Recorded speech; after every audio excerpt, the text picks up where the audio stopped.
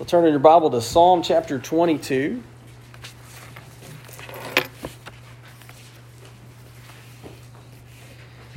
I want to encourage you this morning to, you've heard the saying, those who have and those who have not. Well, don't be a have-not. James says that we have not because we ask not. And so a lot of times we're not growing in Christ and we're not getting deeper in our understanding of God's Word because we're not asking God to do that in our hearts and in our lives. We're just sitting there like bumps on a log expecting things to happen. And you've got to ask. You've got to turn to the Lord. So I want to encourage you to do that today and to ask God to do something in your heart and your life, not because of anything TJ says or does, but because it's God's Word and God's power and God's authority. And so I just want to begin, stand with me, and we're going to read a few verses from Psalm 22, beginning in verse 1. My God, why have you forsaken me? Why are you so far from saving me from the words of my groaning? Oh my God, I cry by day, but you do not answer, and by night I find no rest. Yet you are holy, enthroned on the praises of Israel. Let's pray together.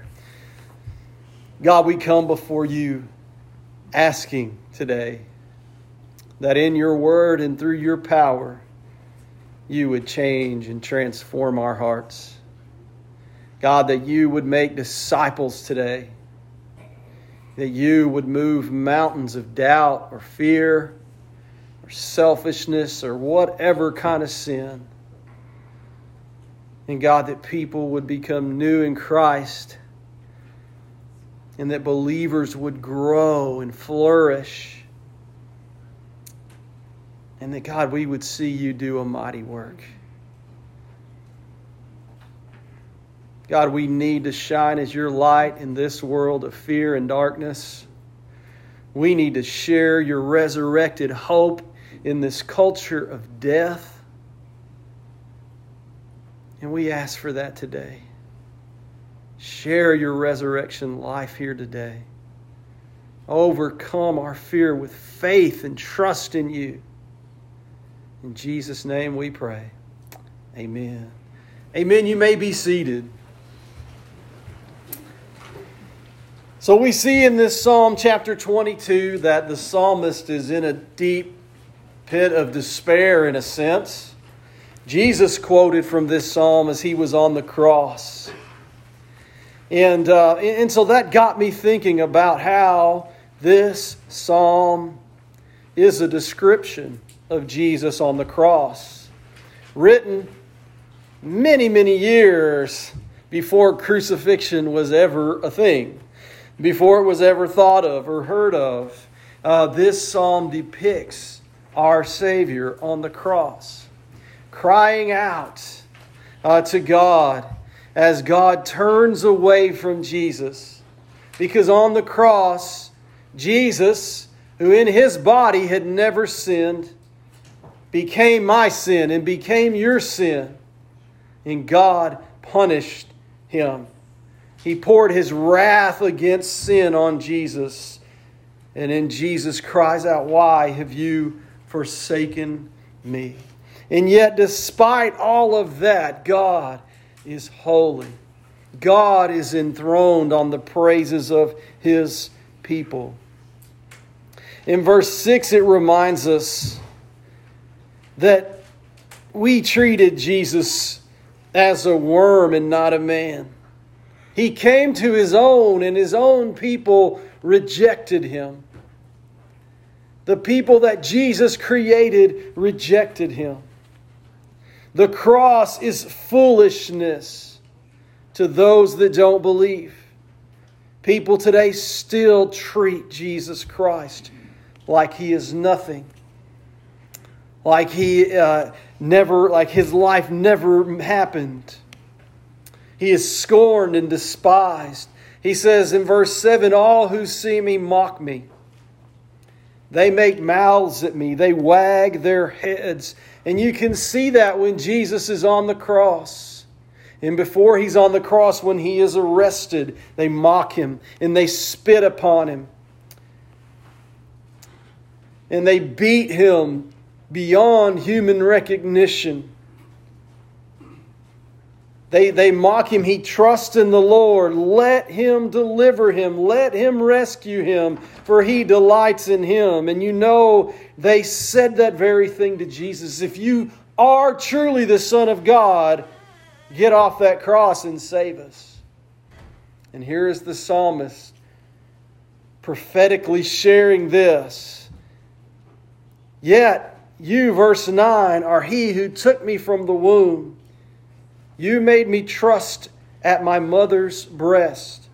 On You was I cast from my birth, and from my mother's womb You have been my God. Be not far from me, for trouble is near, and there is none to help. Many bulls encompass me. Strong bulls of Bashan surround me. They open wide their mouths at me like a ravening and roaring lion. So you can imagine Jesus surrounded by the enemies, surrounded by the people chanting, "Crucify Him, crucify Him." And then try to imagine the spiritual enemies, the demons and the darkness and Satan surrounding that cross, seeing God's Son being mistreated and unjustly crucified. Verse 14, I am poured out like water, and all my bones are out of joint. My heart is like wax. It is melted within my breast. My strength is dried up like a potsherd, and my tongue sticks to my mouth. And You lay me in the dust of the earth. For dogs encompass me. A company of evildoers encircles me. They have pierced my hands and my feet. So think about that. Jesus nailed on the cross, His hands and His feet pierced. I count all my bones. They stare and gloat over me. They divide my garments among them, and for my clothing they cast lots. And at the cross they did that very thing. But You, O Lord, do not be far off. O You, my help, come quickly to my aid. Deliver my soul from the sword, my precious life from the power of the dog. Save me from the mouth of the lion. You have rescued me from the horns of the wild oxen. I will tell of Your name to my brothers in the midst of the congregation. I will praise You. You who fear the Lord, praise Him. All you offspring of David, glorify Him and stand in awe of Him, all you offspring of Israel. For He is not despised or abhorred the affliction of the afflicted. And He has not hidden His face from him, but has heard when he cried to Him. From Him comes my praise in the great congregation. My vows I will perform before those who fear me. The afflicted shall eat and be satisfied. Those who seek Him shall praise the Lord. May your hearts live forever. All the ends of the earth shall remember and turn to the Lord, and all the families of the nations shall worship before You. Every knee will bow, every tongue will confess what? That Jesus Christ is Lord. For kingship belongs to the Lord, and He rules over the nations. All the prosperous of the earth eat and worship before Him shall bow, all who go down to the dust, even the one who could not keep himself alive. Posterity shall serve Him. It shall be told of the Lord to the coming generation. They shall come and proclaim His righteousness to a people yet unborn, that He has done it. And remember, on the cross, Jesus says, it is finished. It is finished. As we look at this psalm, and I encourage you to prayerfully read it again this week and think about the depths of what this Hebrew poet is sharing with us. But it brought me to the cross this week and made me think about Jesus dying for us on the cross. And then also this time of year we begin to think about the cradle. That Jesus Christ came to this world. He is God and He became flesh and He dwelt among us. God left heaven. Jesus left heaven to come to this earth to be treated like a worm. To be encircled by dogs and evildoers. To be mocked and spit upon and lied about and mistreated. Jesus left heaven to do all those things. And so our message today is about that, the cradle to the cross. As we think about this Christmas season and we get our hearts ready to remember all that God has done in bringing Jesus to earth, we remember today that before the cradle, when Jesus was in the womb, Mary asked, "How can this be?" So if you're following along in our sermon notes, that's the first thing you fill out. How can this be? She asked that in Luke chapter 1, verse 34, when she's told that you're pregnant and you're going to give birth to a son. And she declares, "But I am a virgin. How can this be since I'm a virgin?" God was doing something miraculous. And Mary had to believe and had to trust in what God was doing. How can this be? And throughout our lives, from the time we're born to our own death, we're going to face many trials and many difficulties. And we're going to have times where we wonder, how can this be? How can this be? And we've got to remember the cross.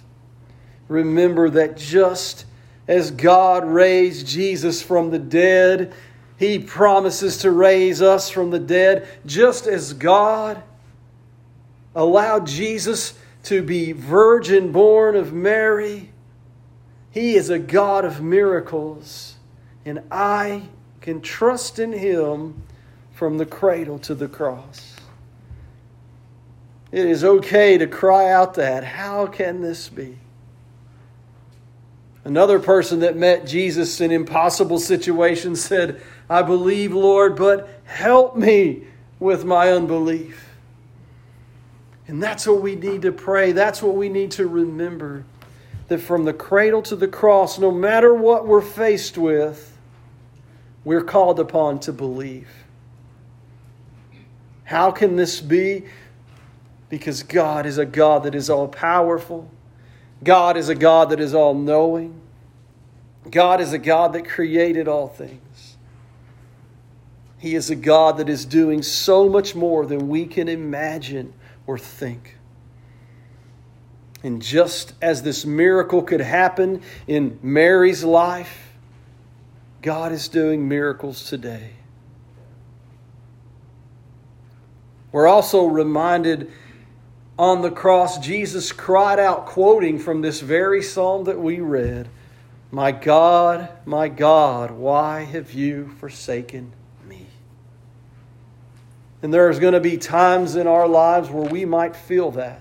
We talked about that last week. We've got to be faith-sided. Trust in what we cannot see. There are going to be times when it feels like God is distant, but He is not. And we've got to trust and believe in Him and not our emotions and not our feelings. Jesus is recorded crying this out in Matthew 27:46. Imagine Him on the cross. After hours on the cross, crying that out, why? My God, why have you forsaken me? Is God that He has known nothing but unity complete oneness with, turns away from Him and punishes Him. As He becomes us. He is our substitute on the cross. He dies in our place. He suffers God's wrath that we deserve. On the cross, Jesus cried out, my God, why have you forsaken me? From the time we are born to the time we die, we're going to have moments where we feel like, right now in your life, Satan may be orchestrating things so that you feel that way. So that you feel like God has forsaken you. And he may be using your own body and your own situation or your own job or your own circumstances to make you feel like God has forsaken you. Yet the truth that we must believe is that He will never leave us nor forsake us. Remember that today. Hold fast to that today. That no matter how we feel about it, that's not what my faith is built upon. It's built upon the truth of God's Word. Before the cradle, Mary faithfully declared, after she said, how can this be?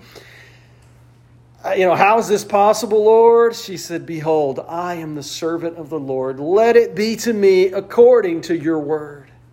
Physically, it was impossible for her to be pregnant.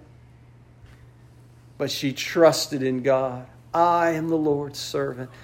That is the example we need to follow.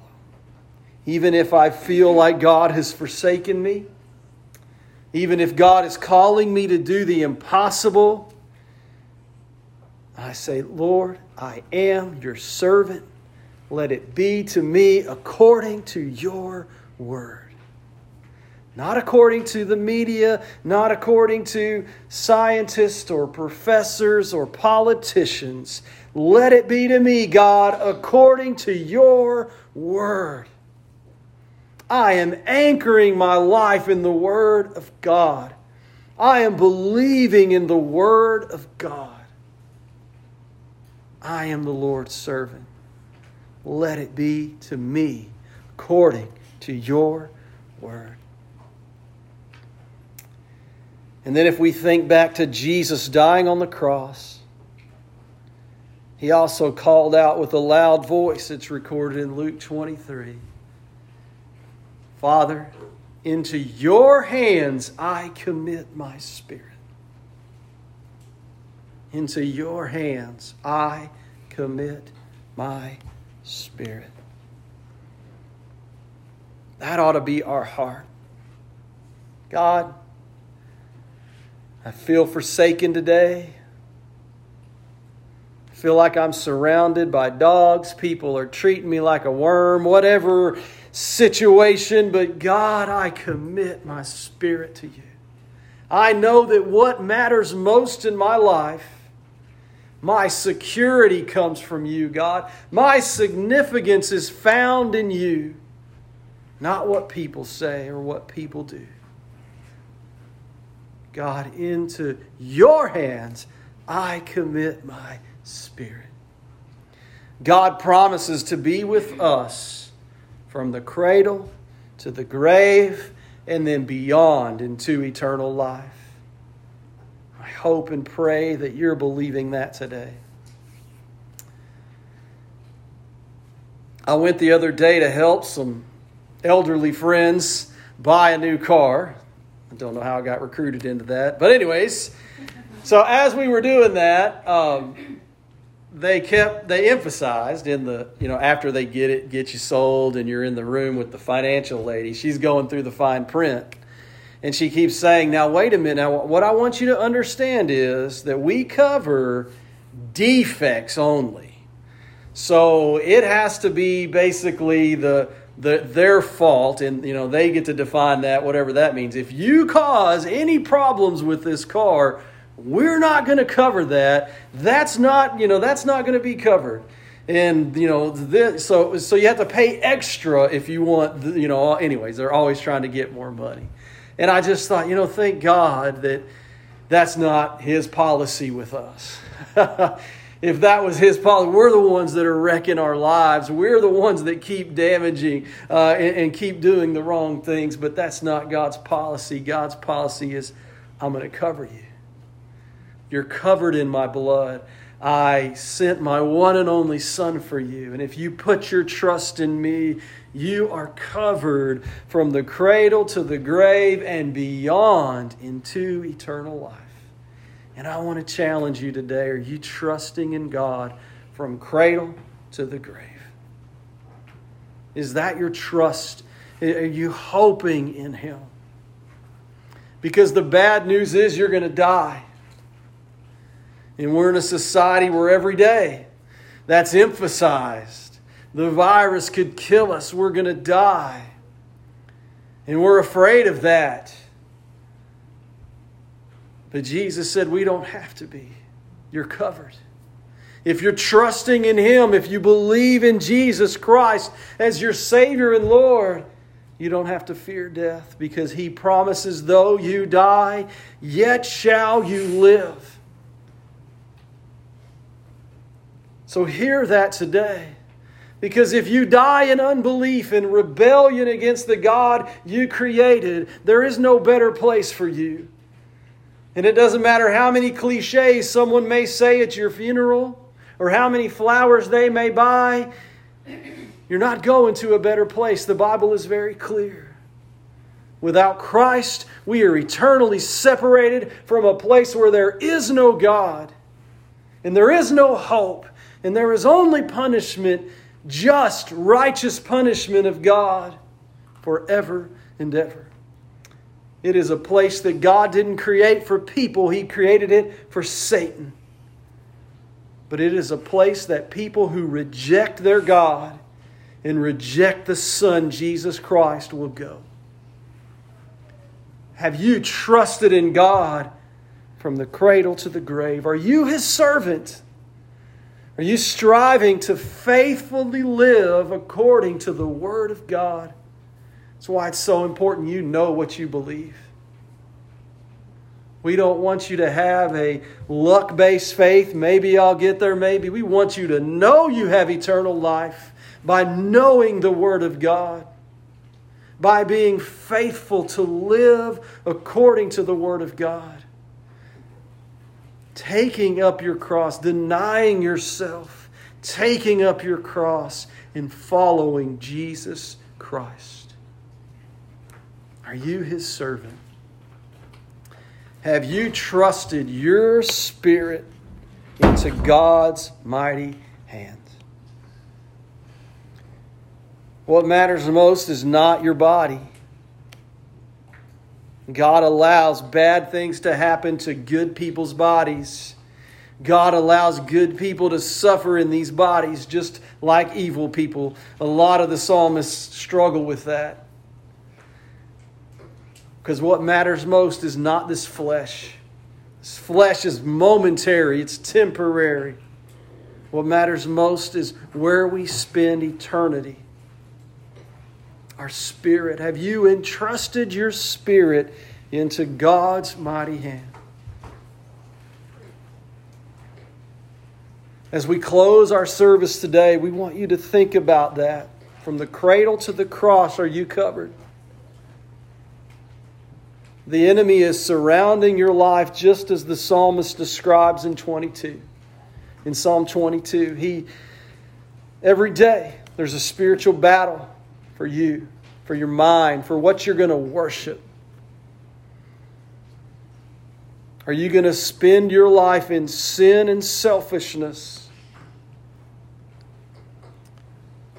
to be separated from ever for God? Or are you going to spend your life in worship, in adoration of God, in trusting your life to Him? The Bible says in John 3:16, "For God so loved the world, He sent His one and only Son, that whosoever believes in Him will not perish, but will have everlasting life." Know that verse. And when you read the crucifixion of Jesus, God sent His Son to be crucified for us, so that you and I might live, that we might believe, that we might have hope, that no matter what we go through in this body and in this world, we have eternal life. We have a hope in Him. So, Michaela, will you put up that prayer? Let's think about this prayer together. And I want to encourage you, if you haven't asked Christ Jesus to save you, if you haven't made a covenant with Him, and we talked about the importance of a covenant at men's Bible study on Wednesday night. This is a covenant with God. It's not a willy-nilly thing where, God, I'm going to like you when I feel like it, and when I want something, and then when I don't want something, I'm going to do my thing and live in the world and live according to however the world tells me to live. No, it's a, God, I'm turning away from this stinking world, and I'm going to live for you. And I'm going to put my hope in the Son, Jesus Christ, who loves me and who died for me. And I'm going to find my security in Him. And I'm going to find my significance to Him until my final breath. That's what we're talking about. That's a covenant with God. That's a saving relationship with God. And that's what we challenge you to make today. Don't trust in something the world's trying to sell you. My Savior died for me, and I'm going to live for Him. Pray that.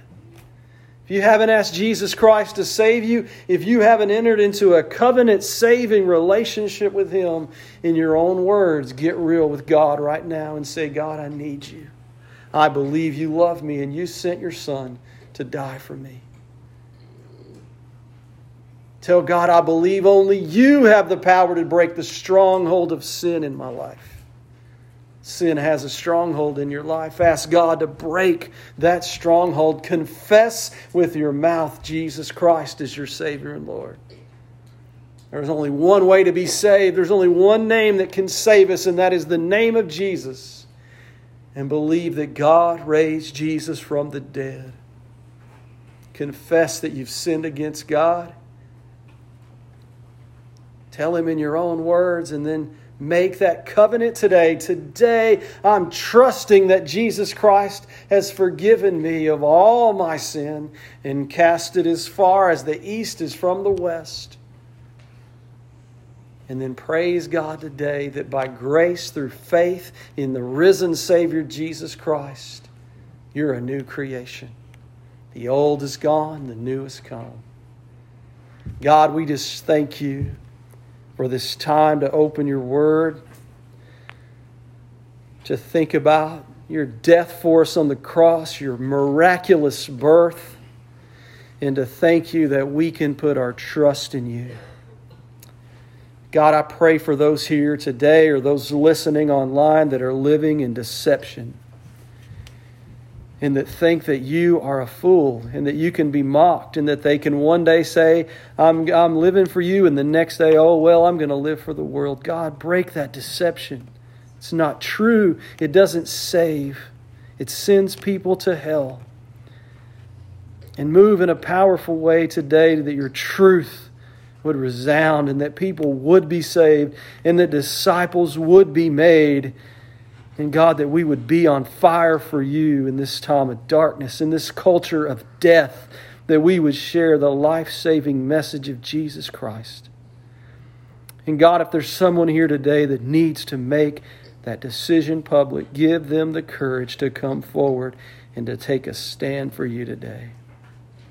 God, to get right with you today. If there are Christians here that are living in sin, convict their hearts, because we need them shining with your light. We don't need that light hidden. We need that light shining for you in this darkness that we live in. And help them today. Encourage them today to repent and to get right with you and to leave here shining and ready to serve you in this week to come. As we close today, God, help us. Move. In Jesus' name we pray. Amen. Let's stand together today, and if God's calling you for prayer to make a public decision, I'll be standing down here to receive you.